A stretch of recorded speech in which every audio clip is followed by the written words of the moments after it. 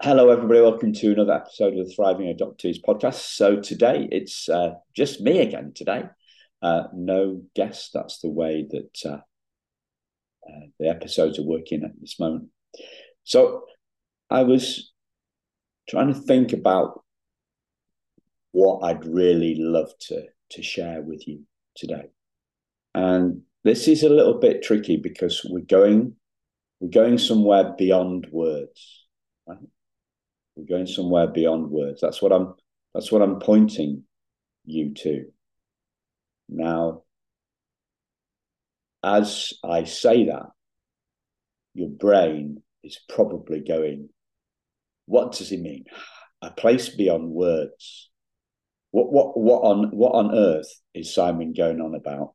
There is nowhere beyond words, because there isn't, is there? In from the point of view of our intellect, our point of view of our mind, that thinking machine, that's all it knows.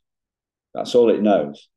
What I'm trying to point at is the space between the thoughts.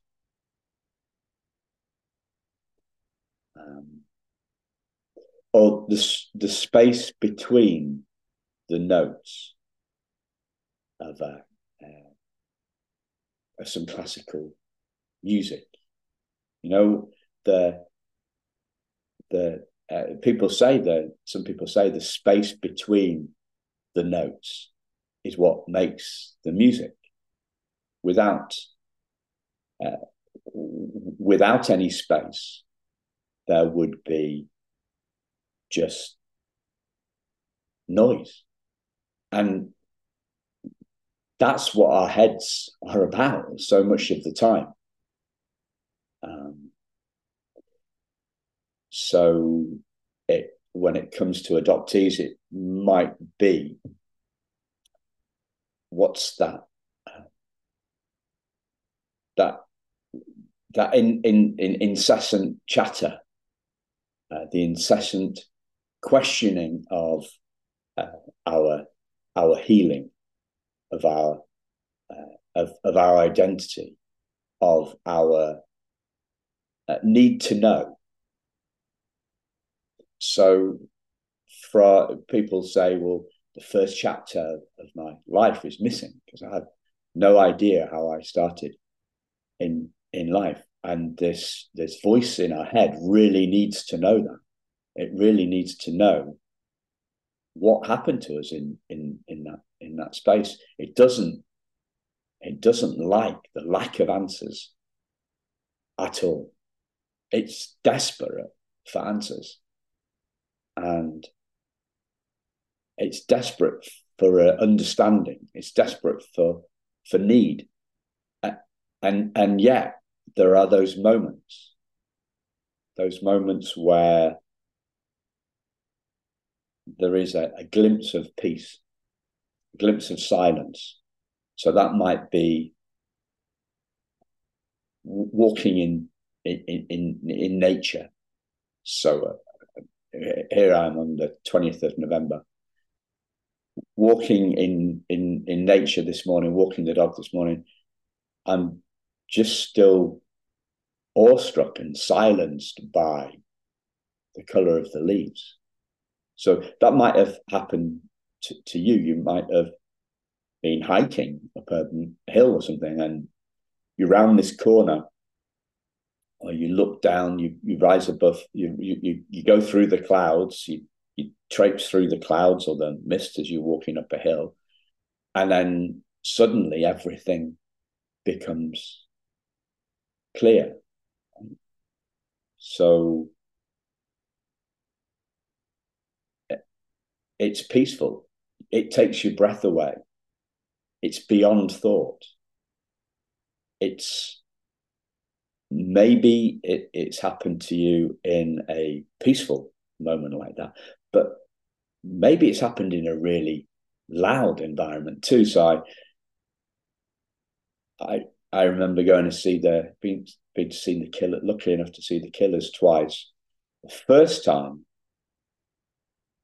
the energy of their music and the energy of the crowd just took me away from that incessant chatter in my head, and I've so that it comes in moments of peace, but it also comes in moments of incredible loudness and noise, and it comes in both. I've been to rugby. I've been to rugby stadiums, and my wife's Scottish, so we're up in Edinburgh watching Scotland versus France or something, and they play the national anthem. And the first time they played the national anthem, the Scottish national anthem for Scotland, they play it with there's music going on, right? There's a band and a piper playing their bagpipes, and he's playing the background, and everybody's singing along Flower of Scotland. And I'll link to that, actually. Put a link. I'll see if I can find something on YouTube. Link to that. And the first version, they sing. The crowd sings with the music, and then the band shuts up. It falls silent, and as I'm reflecting on that moment, I'm thinking, well, I'm not thinking anything, but I've got a tingling all over my body. It's more than it's going up my legs. It's a tingling sense of just a aliveness. So what on earth has this got to do with healing? Well, this is the space of healing. Those moments when our breath is taken away, where tears come to our eyes in the sheer togetherness, the sheer joy. Maybe seeing your child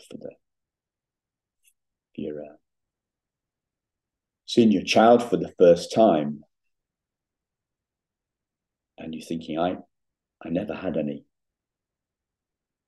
I never had anything. I never saw anything biologically related. Anybody biologically related to me. That's the logic that comes in after the feeling, right? The feeling is peace and quiet and love.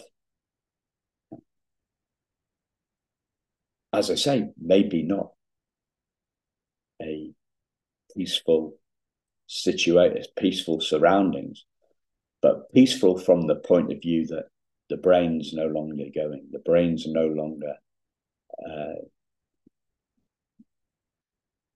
exhausting itself with those questions of who am I, where have I come from, where was my life, what was my first month of life like, what was my first 2 years of life like, whatever period that was.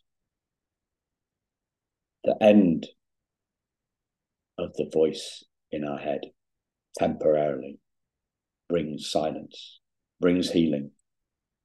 And sometimes I've touched that space in conversations with fellow adoptees. It's that quiet space of healing.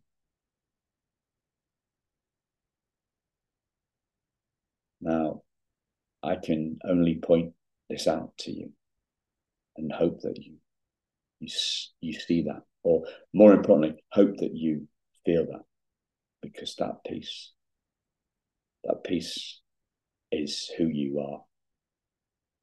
That peace is